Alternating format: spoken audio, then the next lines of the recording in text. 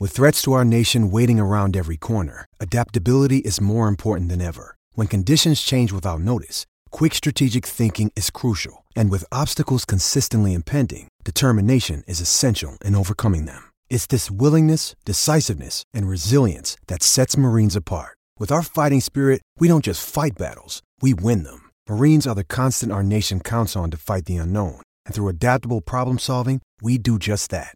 Learn more at marines.com. I've got a bunch of people on the internet who want to kick my ass. A bunch of people on the internet want to kick my ass because I say things on the internet, because I post funny stuff on the internet. Good morning, afternoon, evening, and welcome to the Royal Deluxe Podcast. A podcast about the Kansas City Royals that is sometimes daily, sometimes I have other things to be doing, like pondering my existence, or why I put up with some things. That's a heavy way to start this episode.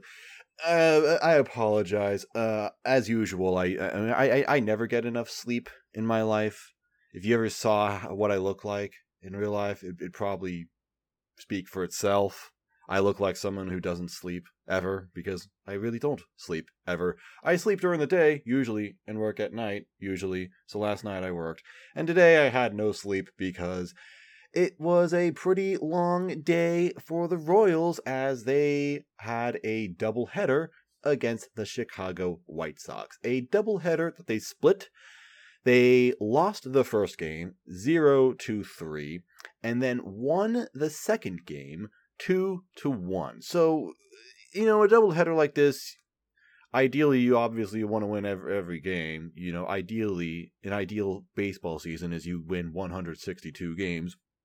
But realistically, winning one game during the day in a doubleheader situation, that's fine. That's passable. However, man, the first game that we lost 3-0 was one of the worst games this season. There are many candidates for worst game of this season. There's a 17-3 game that was like the third game of the season or something. There's the game that Jake Brents blew in Seattle. You're probably thinking, which one? Ha ha ha ha ha ha ha. Exactly. There are we've had some real bad games, but this is up there. Even though it was only 3-0, which doesn't seem like it would be all that bad of a game. No, a 3-0 game was one of the worst games that the Royals played this season. However, it was somewhat remedied. I feel a little bit better about the Royals after the second game that they won 2-1. No offense as usual, which is normal. I saw some people being like, "Oh man, Mike, what's his name? Alex Zumwalt. Sorry, I don't know why I said Mike. Mike Tosar. That's why I said Mike. Yeah, the other guy's name is Mike. Anyway, Alex Zumwalt. Oh yeah, real progress he's making with this team. Like, bro, Alex Zumwalt is not going to fix every issue that the Royals have overnight. It's going to be a very slow process. I don't know. It's complicated. All right, baseball's been around for like 150 years. It's not just as easy as, oh, look, a ball, I'm going to hit it with a stick. Wow. Oh, so easy. There are lots of intricacies about it. I can't exactly tell you about them because I don't know how to play baseball. I haven't played baseball since I was like 8 years old, a wee boy, in like 2019. I'm just kidding. I'm not that young. Oh, I wish I was, though. That would be cool. But in any case, yeah, no offense today whatsoever. However, like I said, the second game we won, and that makes me feel a little bit better. And so it's going to be hard kind of structuring this podcast and kind of toning this podcast because I don't entirely know if I should, speak ill of the Royals and be like super upset and disappointed with the Royals, kind of like I was a few hours ago after that first game.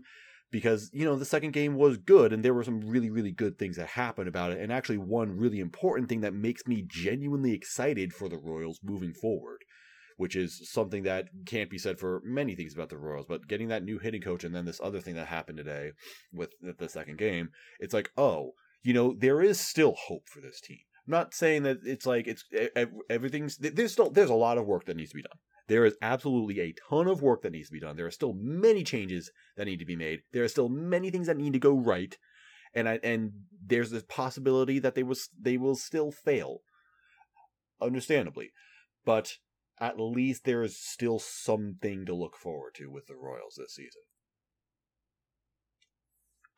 Now, let's talk about this first game first, because it was the first game. So like I said, Royals lost 3-0. That doesn't seem too bad. Let's actually talk about the pitching first. The pitching was adequate, I guess. Jonathan Heasley came out. He pitched 5 innings, which is like, for the Royals, like 5 innings is like the best they could do most of the time. So it's like fine. Gave up 3 runs. Wasn't great. He had 3 walks and only 1 strikeout. He had some pretty long at-bats. So he kind of battled, but, he still kept us in the game.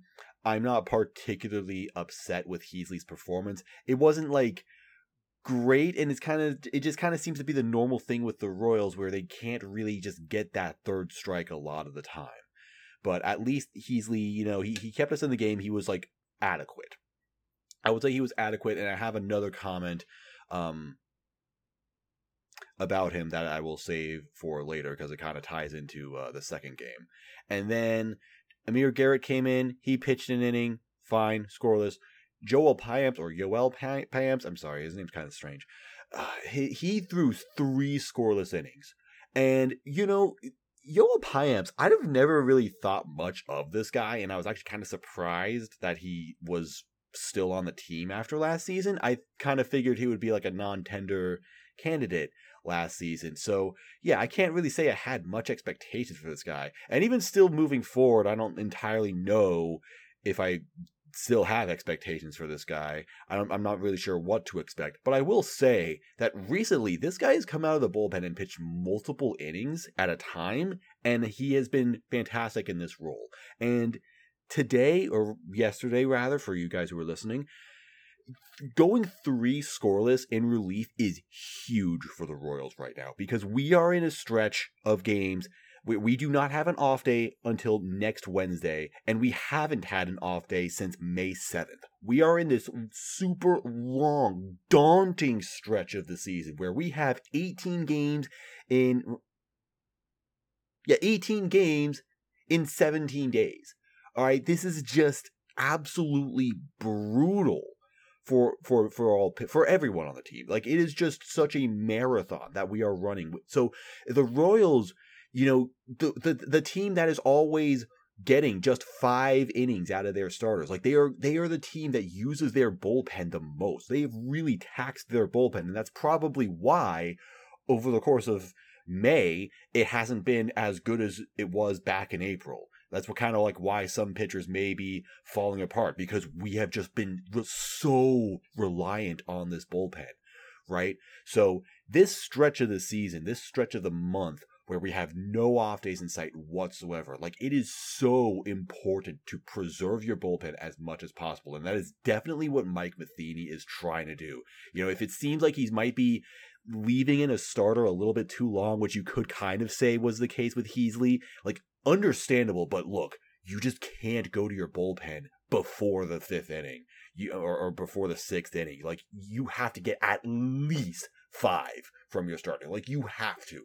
It doesn't matter. Like, if he dies, he dies. That's kind of the situation they're in, because you cannot just throw in 6 relievers every single game. So this is all to say, Payamps coming out for 3 innings is huge. You now get through that game using just 2 of your relievers in a doubleheader, and again, 7 more games ahead of you before an off day. That is just going to be that like you. I can't understate the importance of that. That is just so great for the Royals. And again, Payamps has been doing this. He's done that a few times this season, where he's come out thrown more than an inning. One, like either 1+ or 2 or maybe even 3 innings. I think he had another appearance one time where he threw with 3 innings. Yeah, this guy is he's been solid. He's been a quiet MVP of this bullpen for the last few weeks. So that's my compliments to this game, because there's nothing to compliment with the hitting. And I will say, look, we did go up against Dylan Cease, who is the leading strikeout pitcher in baseball. This guy has a strikeout through 9 above 13. This guy will strike out everybody. It's fine. So I'm not going to be mad at the Royals for striking out 14 times today. All right. Obviously, that doesn't look great, but considering that the Royals are consistently a low strikeout team, the fact that this team is actually, this surprised me. I did not know this about the Royals. They are actually the lowest in the majors when it comes to striking out. I really would not expect that, especially since a couple of years ago when we had like Mondesi and Soler and Salvi and Dozier all in the lineup, and it's like we just load our lineup with strikeout guys one after another, and every game it's like, oh, we're striking out 20 times. It's like, man, it's the fact that we're now the best at not striking out somehow doesn't mean we're a good offense, but okay. So I'm not going to get mad at the Royals for striking out 14 times. That's not the problem. The problem is the Royals just absolutely, like, how do you even phrase this in a way that seems appropriate? Like, they just stuffed their foot in their mouths over and over and over and over again. It was non-stop. They could not score a run to save their lives. It was absolutely abysmal hitting-wise. Which is a common problem with the Royals. They just cannot hit with runners in scoring position whatsoever. They get a leadoff double. First inning, it happens. Whit Merrifield gets a leadoff double. Whit Merrifield's actually getting hits now. It's great. We love to see it. And then, nope, everyone strikes out. Benintendi flies out on the first pitch. Great. Salvi strikes out. Ryan O'Hearn strikes out. Because Ryan O'Hearn's in the lineup, apparently. He's starting, and he's batting fourth. Well, thank God for that. He struck out in the first inning. All right, cool. How about the third inning? You've got Nicky Lopez. He leads off with a walk. Great. Whit Merrifield swings at the first pitch. He gets out. Cool. But then Andrew Benintendi walks. All right, great. So now you got 2 guys on, 1 out. Salvi strikes out. Ryan O'Hearn strikes out. That's now twice that Salvi and Ryan O'Hearn have both struck out with guys on base.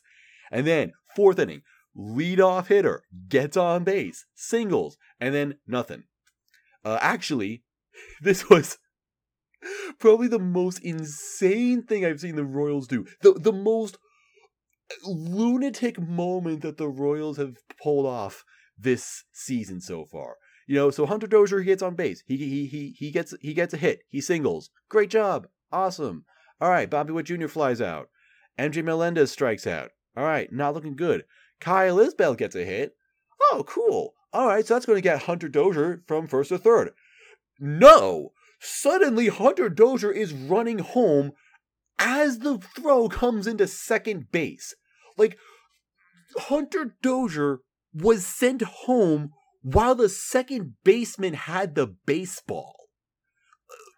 This was like, there was this thing that's been said about Alex Zumwalt, our shiny new hitting coach, about how he was actually responsible for the Lorenzo Cain play in the ALCS Game 6 2015. All right, when Eric Hosmer singled and it scored Cain from first to third because Bautista in right field threw to second base as opposed to trying to make for a throw home. Yeah, that situation was like predetermined. It was predicted. It was scouted by Alex Zumwalt.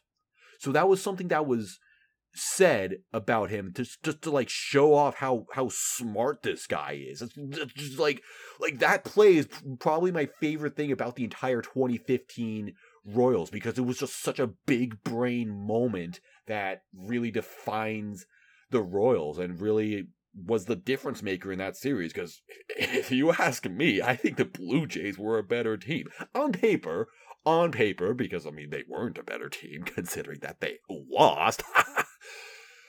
But I'm just saying, that play is just so insane. Anyway, I'm saying this because, that got shared around on social media. It's like, oh, that's what this guy is capable of. And it's like, they tried recreating that, but with Hunter Dozier and with, like, a single to, like, left or left center or something. I don't remember where it was hit. But, like, it was not at all. It wasn't even close to being close, okay? When you look at the highlight of this play, the catcher gets the ball, and that angle where they have the top-down view pointed right at the catcher, right? You don't even see Dozier on the base paths yet. He hasn't even come into frame by the time Grandal, I think he was catching at that time, gets the ball.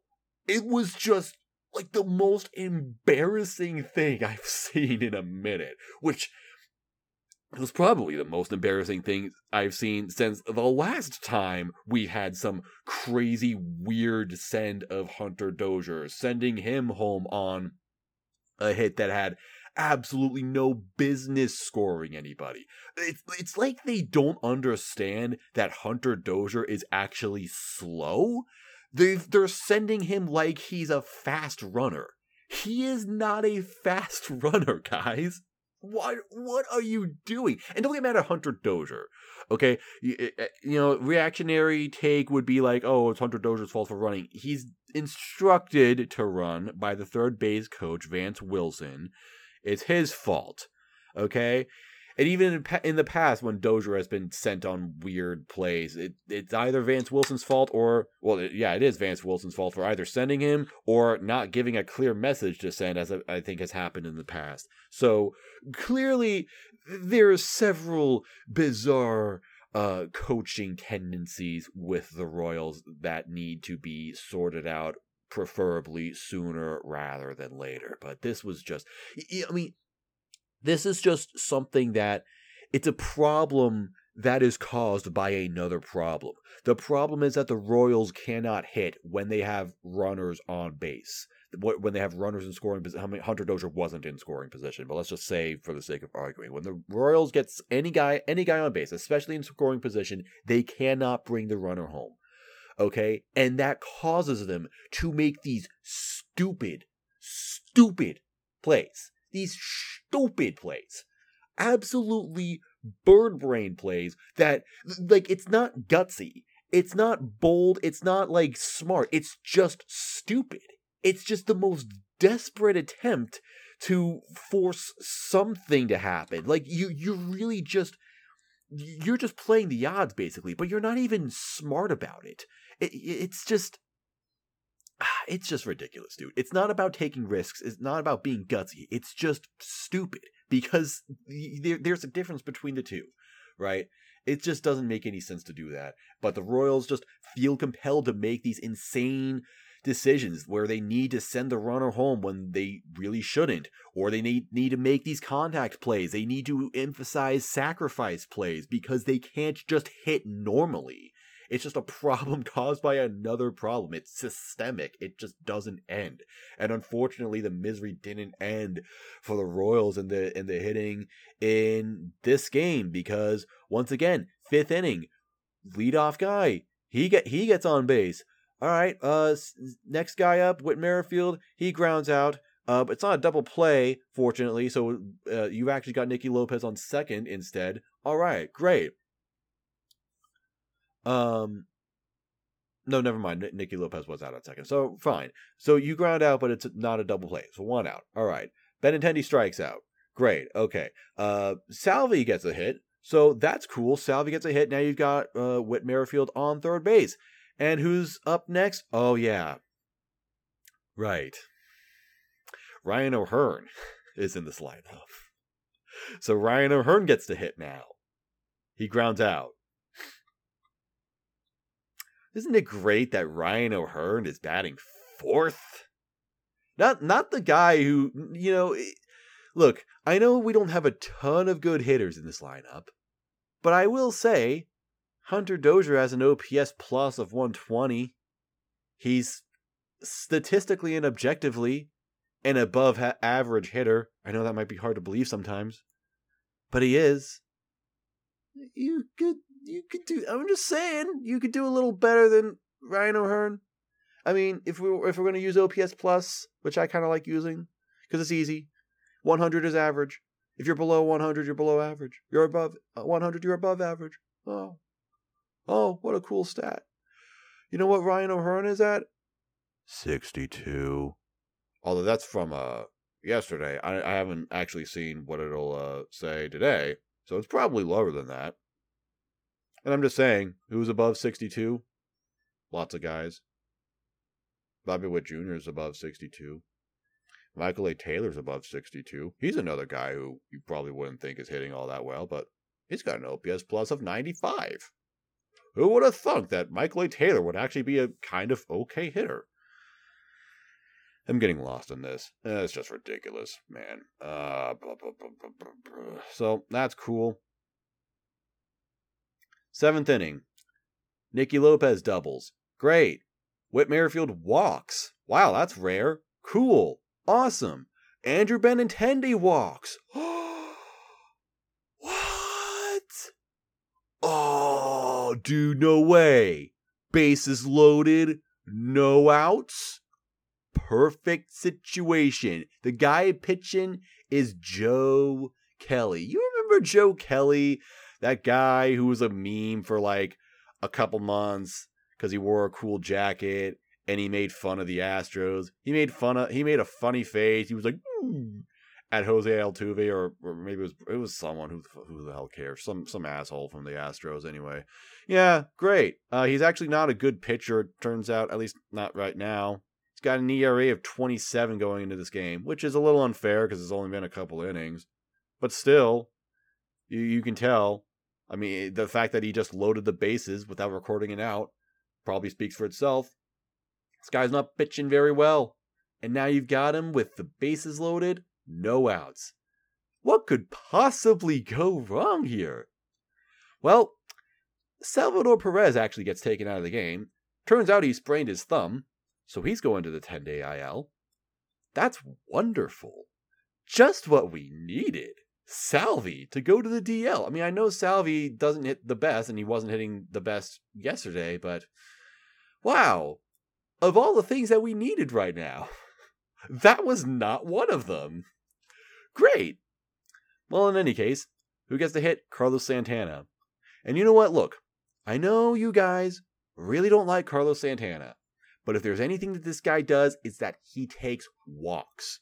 Joe Kelly has just walked the last 2 guys. He walked Whit Merrifield. Whit Merrifield never walks.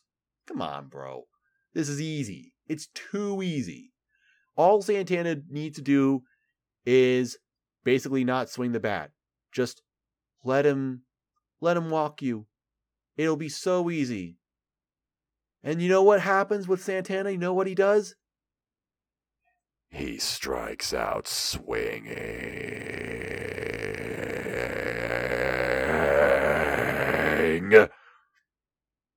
Okay. Fine. 1 out, and the bases loaded. It's fine. It's okay. Oh. Ryan O'Hearn gets to bat now. I forgot about that. Because Salvi got injured, so we had to pinch hit for him using Santana, who would normally pinch hit for Ryan O'Hearn if we needed to pinch hit Santana at some point, or sub Santana in for anybody.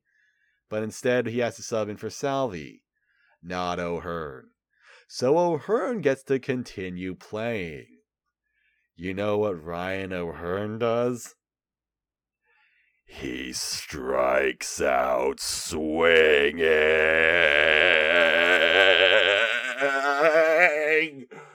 No. No, it's not happening. No. How is this happening? They're not even swinging at good pitches. Carlos Santana, he didn't have any pitches in the zone. He had like 1 pitch in the zone, and he swung at 3 of them. No. No, it's not happening. This can't be happening. All right.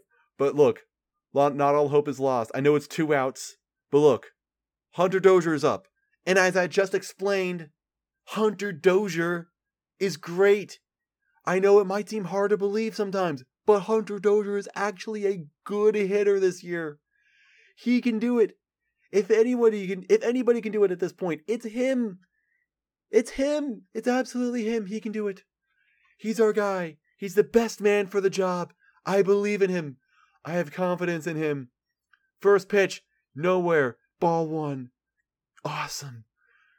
Second pitch, it was kind of in the zone. Okay, he fouls it off. All right, fine.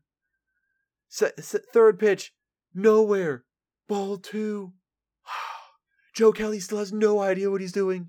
He can't throw at all. Pitch 4, nowhere. It almost hits Dozier in the face. It's so bad.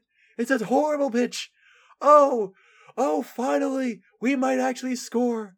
We might get something here. The fifth pitch, it's so far outside. Hunter Dozier swings at it and pops out to the second baseman. Inning over.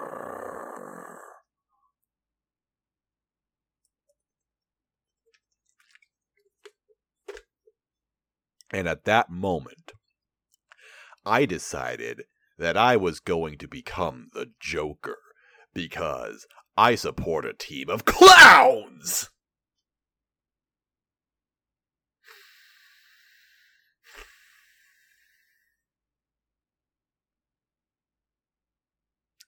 Just know, man. Just know. Just know. This is why we can't have nice things. Truly a sad day. Truly a sad, disappointing, infuriating day. Horrible. Horrible and awful. I don't even know what else to say. That's just bad. It's just bad. It's peak Royals hitting in 2022. Getting noble tigered like that when you're losing. Just a sad, sorry state of affairs. Look, I know we rant about Ryan O'Hearn every single day. It never ends, and it's never going to end as long as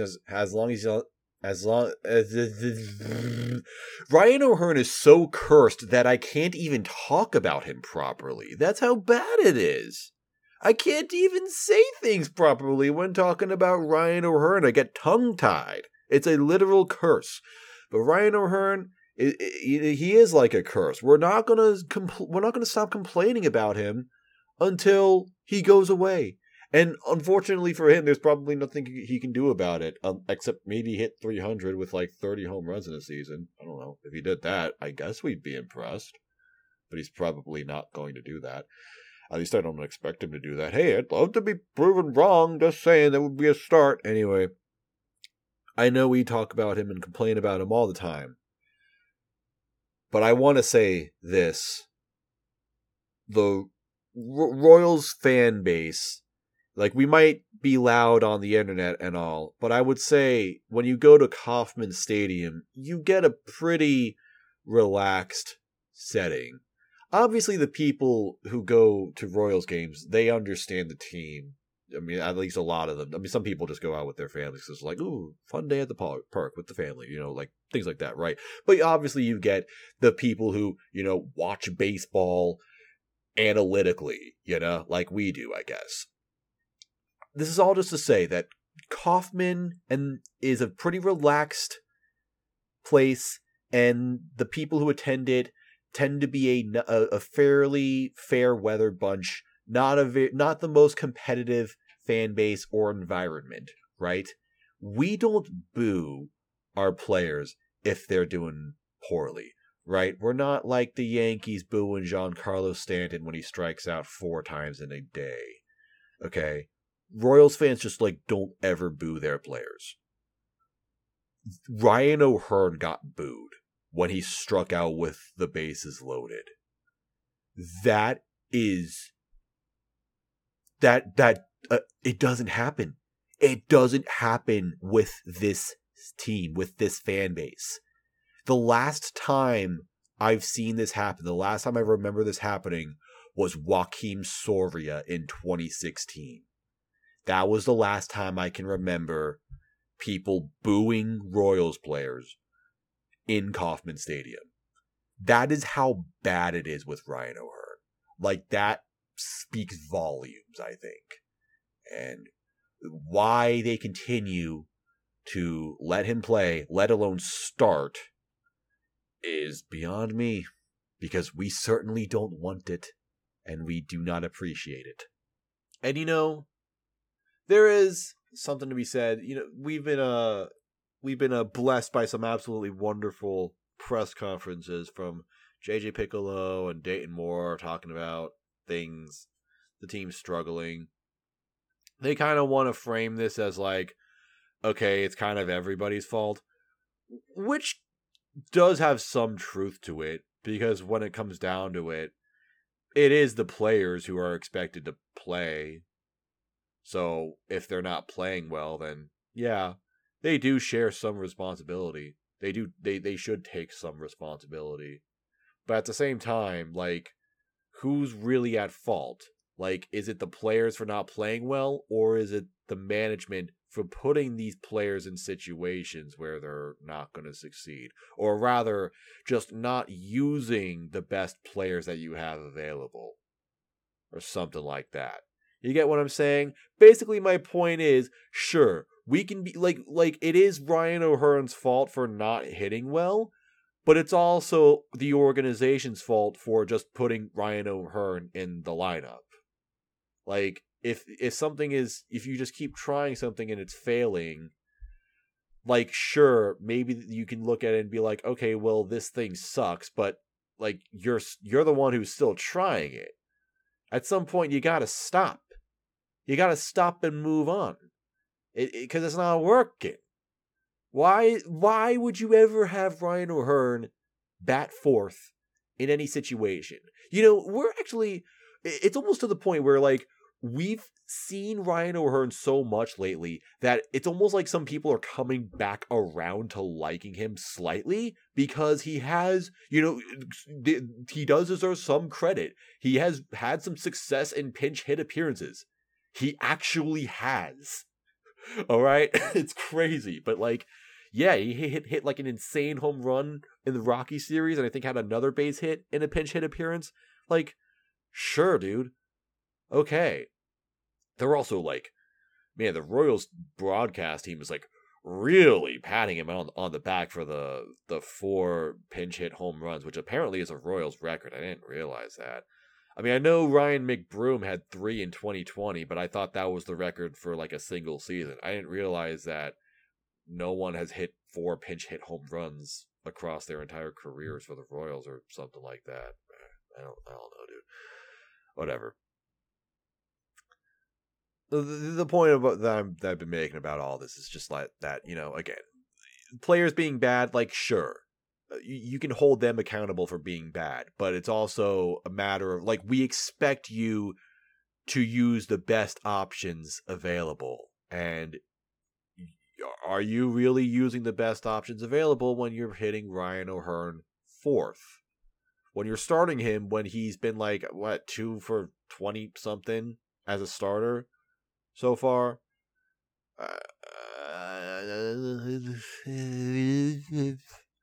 It's ridiculous, dude. Come on. I don't know, man.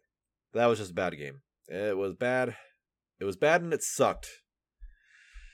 But maybe, somewhat fortunately, there was a second game to be played. Which, I say fortunately, even though I was really not looking forward to it. Because not only was I just frustrated with the team, so it's like, oh boy, we get to watch more of the Royals hitters. Yay! So excited for that. But also, Brady Singer was the starter for today. Brady Singer is back. He's back with the Major League team. He's back from his AAA assignment where he learned how to throw a changeup. And, he's looked good in AAA. Credit where it's due. but I wasn't sure what to expect from him. I really just had no idea. All bets were off.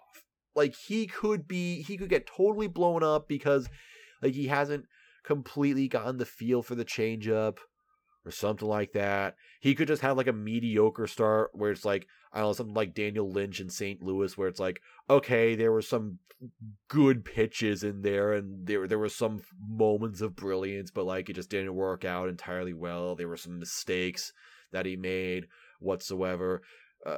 Whatsoever. I don't know why I said whatsoever.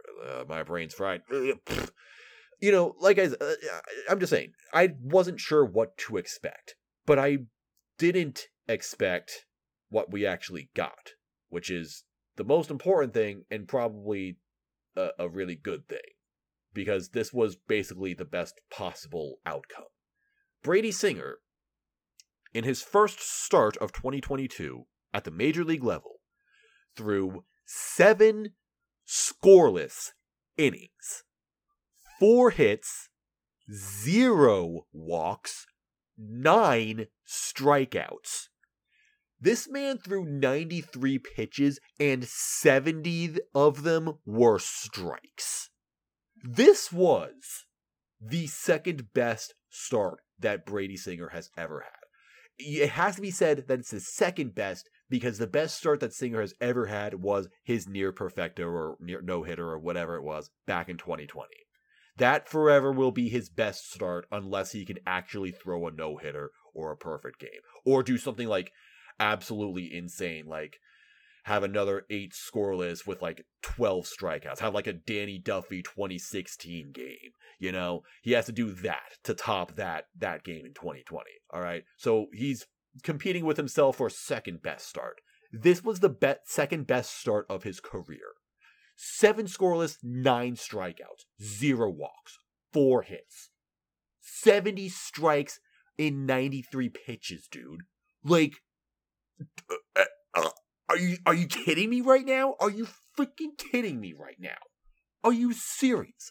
Yes, he threw the changeup. He threw the changeup several times. He didn't throw it a ton because Brady Singer doesn't have a great changeup. That has never been the thing for Brady Singer. It's never been about throwing the changeup like particularly well. It's not this knockout pitch or anything, but it is an additional offering which is going to make him more versatile, and it's going to make him just more effective as a starting pitcher. You know, it's actually been kind of, I feel like it's kind of a testament to how talented Brady Singer is as a pitcher if he has had 2 kind of okay average seasons as a starter using just 2 pitches, basically. Like, he has decided to not throw the changeup for most, if not all, of his major league career, and he's been okay so far, basically. But now, you get to see what happens when he does have a third pitch. Not even an amazing pitch. Again, it's not a knockout pitch, but he can use it. He can use it effectively. He can mix it in with his other pitches, and it's fantastic. Hitters have no idea what to do against it. They have no idea what to do with him. And it's not even just that he threw the changeup whenever. Like, he was throwing that in the 7th inning when he was his third time way through the lineup. Yeah, whatever. Word salad. I think he even got a strikeout with it in the 7th inning. All right, batters who have seen him for the 3rd time are getting struck out by his changeup. Just fantastic. It's phenomenal. Like, he had a phenomenal start. And let me just say, dude, if Singer is back, and if he even becomes decent, you know, if he's just back to, like, 2020, where he's, like, all right, not amazing, but, like, all right, man, the Royals are going to have a near complete rotation. Suddenly, that's going to make everything so much better. Because as it is right now, the Royals have Zach Greinke and Brad Keller and Daniel Lynch. Maybe Daniel Lynch is still a little early, but I'm confident in him. With him, I think that he's going to be our 3rd starter. Maybe not like technically our number 3 starter, but 3 starters. The Royals have 3 starters right now. that they can rely on and be like, yeah, these are 3 major league starters. If Brady Singer can just be an all-right pitcher, then he adds himself to that rotation, and now suddenly the Royals have 4 major league starters. All right, and back to Jonathan Heasley, from what I was hinting at all the way like 20 minutes ago or so, Heasley is not too bad so far. Like that start that he had yesterday, just 5 innings, 3 earned runs. You know what? That can work as your number 5. Like if you have 4 average to above average pitchers in your rotation, you can afford to have a kind of okay, whatever, like not very inspiring number 5 guy. And even if it's not Heasley, there are still many options that the Royals can try out. They can, I don't know, maybe continue trying to do something with Carlos Hernandez or whatever. I've been saying they should just try Bolaños to have him fill in for a little bit. Chris Bubich can be back soon. They still got guys in the minor leagues. They still have many guys that they can try for that number 5 spot. You know? So, but Singer adding himself to this rotation and just making him the 4th starter that the Royals can actually rely on, that's just going to be so good for us. Like, you need 5 starting pitchers. You at the very least need 4 starting pitchers to just do anything. Like, if you even want to be an okay team, you absolutely have to have 4 starters at the very least. And the Royals might be able to do that this season with Greinke, Keller, Lynch, and now Singer. That makes me feel so much better than when it was just Keller, Greinke, and Lynch. That's so huge. That is just a huge difference for the Royals. So I don't want to get my hopes up super high right now because, it was just 1 start for Singer. Okay. And funny enough, Singer has had a start of this caliber against the White Sox. The last time he started against the White Sox, September, late in September, very late in the season. I actually went to this game just randomly. It was when he threw 7 scoreless. He had 7, I think, strikeouts. Yeah, 7, maybe it was 6 or maybe it was 8. I don't remember. But yeah, it was 7 scoreless innings. It was the best start of the year for him. So that was great. So, maybe Singer just matches up really well against this lineup. It's not like the White Sox have had a super deadly lineup because they seem to have a very similar issue with the Royals where they are not scoring runners in scoring position very often. So if you go over to the White Sox communities, man, they are fuming. They are very, very, very upset with this team, but that's not my problem. Not even going to go there. So I'm just saying, I don't want to invest too much stock into Singer right now, but just the way he pitched last night was absolutely fantastic and just everything we needed right now. Again, this it's like I said all the way in the beginning, it's kind of hard to say how exactly I feel about the Royals because the first game was just so bad, but then Singer pitched so well. It's okay, well, there's something that we have.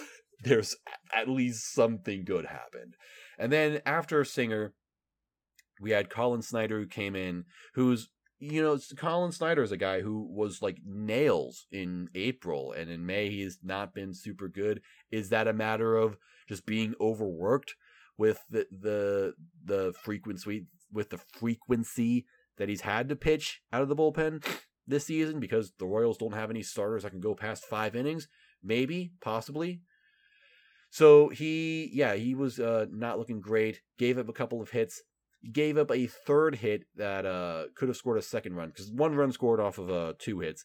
3rd hit comes around, goes into left field. Andrew Benintendi gets it. He throws it home. MJ Melendez tags the runner. And it was a hard tag. He just whoever the runner was just smashes into Melendez, spins him around, his face mask rips off, and MJ holds onto the ball. For all the crap that we've been giving MJ for his performance behind the plate as a catcher, not as a hitter. As a hitter, he's been fine. And I haven't even mentioned the fact that MJ Melendez hit his first home run yesterday in this same game that we're talking about. Well, obviously, because no one scored in the first game. But anyway, but credit where it's due for MJ. He had a fantastic play there by holding onto the ball, and it needs to be said, this is insane. He caught all 18 games. He caught all 18 innings yesterday. He was out there all 9 innings for the first game, all 9 innings for the second game. I assume that the plan was to have Salvi catch the second game, but he couldn't because he got injured. So instead, it was just MJ. We had no one else. Carlos Santana is the emergency catcher because he's the only other guy on this team that has any ability as a catcher, but he's not a good catcher at all. He hasn't been a catcher since like 2012 or something. It would be really interesting to see that happen, but no. So MJ catching all 9 innings of both games. Wow. Like, seriously, credit to him. That is difficult. That is really difficult. Man, it's probably, suddenly it seems like it's a really good thing that he's had a lot of rest, that he hasn't been playing a whole lot, that he hasn't been catching a whole lot, because, yeah, now you just put him through the ringer. You put him through this really, really long, grueling day. And again, we still have a week's worth of games to go before we see an off day. Man, this dude deserves a break already, but ain't no rest for the wicked, I guess. He's probably going to be back there tomorrow. Just, wow. That is how you test a rookie, I guess. That is a lot to ask for. Sebastian Rivero is coming back up, of course. So hopefully he'll be around. He'll probably be around. He'll probably be available. So what I imagine is they'll have MJ start as catcher, and then after the 7th inning or so, take him out and have Rivero catch for the rest of the game. Then probably on Thursday, sorry. On Thursday, have Rivero catch that game, because MJ probably deserves a rest. But yeah, shout outs to MJ Melendez for holding on to this game and catching all 18 innings of yesterday. And hitting a home run. He hit a home run, which is, huge because the Royals only won by 1 run. So, awesome. Fantastic. I wasn't done talking about the pitching because Stamont came out in the 9th inning. He got the save. Looks fantastic. No complaints whatsoever. I love Josh Stamont. He's my guy. I have a lot of my guys on the team, but, he's one of them. So, again, kind of talking about bullpen management and preservation, kind of like what I was saying with Payamps in the first game. It's just so important to get as much as you can out of your starters and not use as many relievers as possible. Use as few relievers as possible. And today, the fact that the Royals had 2 full games and only used 4 relievers, that is awesome. That is really, really good. So, great job by Payamps for saving that first game by pitching 3 scoreless, and then Brady Singer going 7 innings so that we only have to use 2 relievers afterwards. Yeah, just great job to these guys. Just great that it is really great that we did not have to use a ton of the bullpen. So that's awesome. Offense in game 2, again, wasn't great. Was not very confidence inducing or anything, but at least we won, partially thanks to that MJ Melendez home run. So that's cool. What was the other time that we scored? It was Michael A. Taylor who ripped a double, because Emmanuel Rivera led off the inning. He got a double. He's someone else who's hitting surprisingly well. Another guy that I really had no expectations of going into this season, but wow, he's actually been pretty good. And then Michael A. Taylor got him home. So that was the one time out of who the hell knows how many opportunities. The Royals were definitely 1-something with runners in scoring position. That was the one. That Michael A. Taylor double. That was the one time we got someone We got someone home from scoring position. All the other something teen times, nope, no dice. So at least that one time was enough to be the difference maker. So we won a game. We won a game. That's great. I'm happy that we won a game. Thank God. But yeah, still kind of frustrating, a little bit infuriating, but I think the most important thing is that Brady Singer pitched really, really well, which is just so important for the Royals. It's so important for this team. It's so important for this organization, even. And it probably says something about what's going on at the major league level if Brady Singer goes down to AAA, kind of figures out what he needs to do down there, as opposed to in the major leagues with our actual major league pitching coach. Because if the same thing is happening with Jackson Kowar, and I would like to remind you that Jackson Kowar's last start was quite good in Omaha, then, I mean, it's as clear as it gets. It's as clear as it gets as to what needs to happen with the Royals at the major league level when it comes to their pitching, when it comes to their instructing. But whatever happens, we'll get there when we get there. We'll talk about it. Maybe, potentially. I have to confess something. I forgot to remind you guys, or not even remind you guys, I forgot to tell you guys I'm actually going to be away for this weekend. What is it with me being away for weekends? I'm never away for the weekend. I have no life. And suddenly, like every single weekend, it's like, oh, I'm popular. People want to do things with me. My mother is getting married, and she lives in New York. She does not live in Kansas City. She moved to New York. So I'm going to New York for a while. I will be gone from Thursday to Sunday, but even then I'm not coming back until like overnight Sundays. So I'm probably not going to be able to do a podcast for a little while. Probably not even until like next Tuesday. So I apologize in advance if this podcast goes a little bit quiet, and even if I go a little bit quiet on social media, might not be able to keep up with games as much as I would like. So once again, it seems very convenient that when the Royals are kind of doing bad, I just magically disappeared. But yeah, that's just what's going on. But in any case, I'll get back when I get back. Hopefully we'll be able to talk then, and hopefully we'll have some good things to talk about. Yeah, but as for what's right in front of us, we have 2 more games against the White Sox. Today, it's going to be Zach Greinke versus Vince Velasquez, who is a pitcher who's bounced around a few different teams. He came through the Astros organization, then pitched with the Phillies for a while, and was just kind of like, he wasn't like maybe horrible, but he was certainly below average, and now he's bounced around a couple different places. He was with the Padres for a bit last year, and now he's with the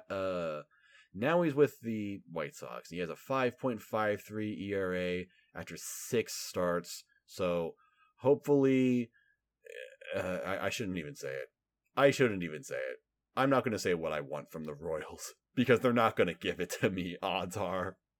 You know what? Odds are Vince Velasquez is going to throw a complete game shutout, because that would just make that would make the least amount of sense and simultaneously the most amount of sense. Same thing with Dallas Keuchel, who is going to be pitching on Thursday's game.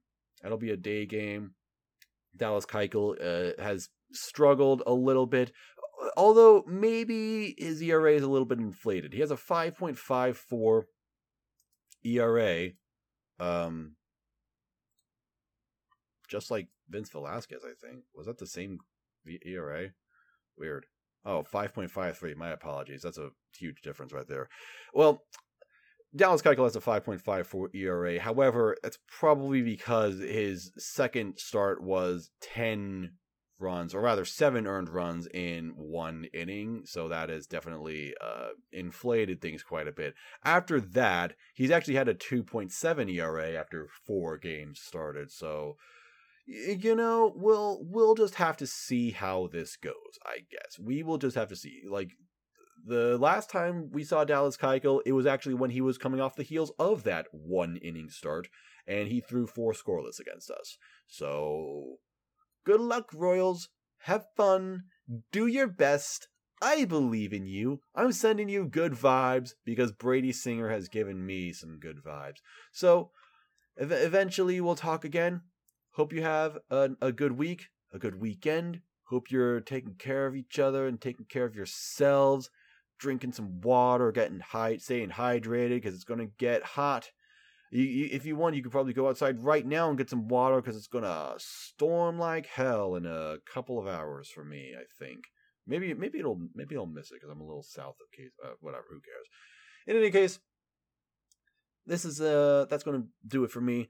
Follow me on Twitter at Royal Deluxe Pod, or check out the email at royaldeluxepodcast@gmail.com. Send your feedback. Say hello, whatever you want to do. I appreciate it. And also shout out to the Royals subreddit, r/KC Royals. Got some people on there who I think are pretty cool. Some fun discussions on there, even when we're not doing too well. But that's, yeah. What can you do? What can you do but laugh? Laugh through the pain. Ha ha ha. It's so funny. Yeah. All right. Well, thank you very much for making this podcast a part of your day. And I hope you're having a good one. So, I am Lux. And go Royals. Go. Go Royals. Do something. Do it right, Royals. Get some hits. Score some runs, Royals. You can do it. Ah.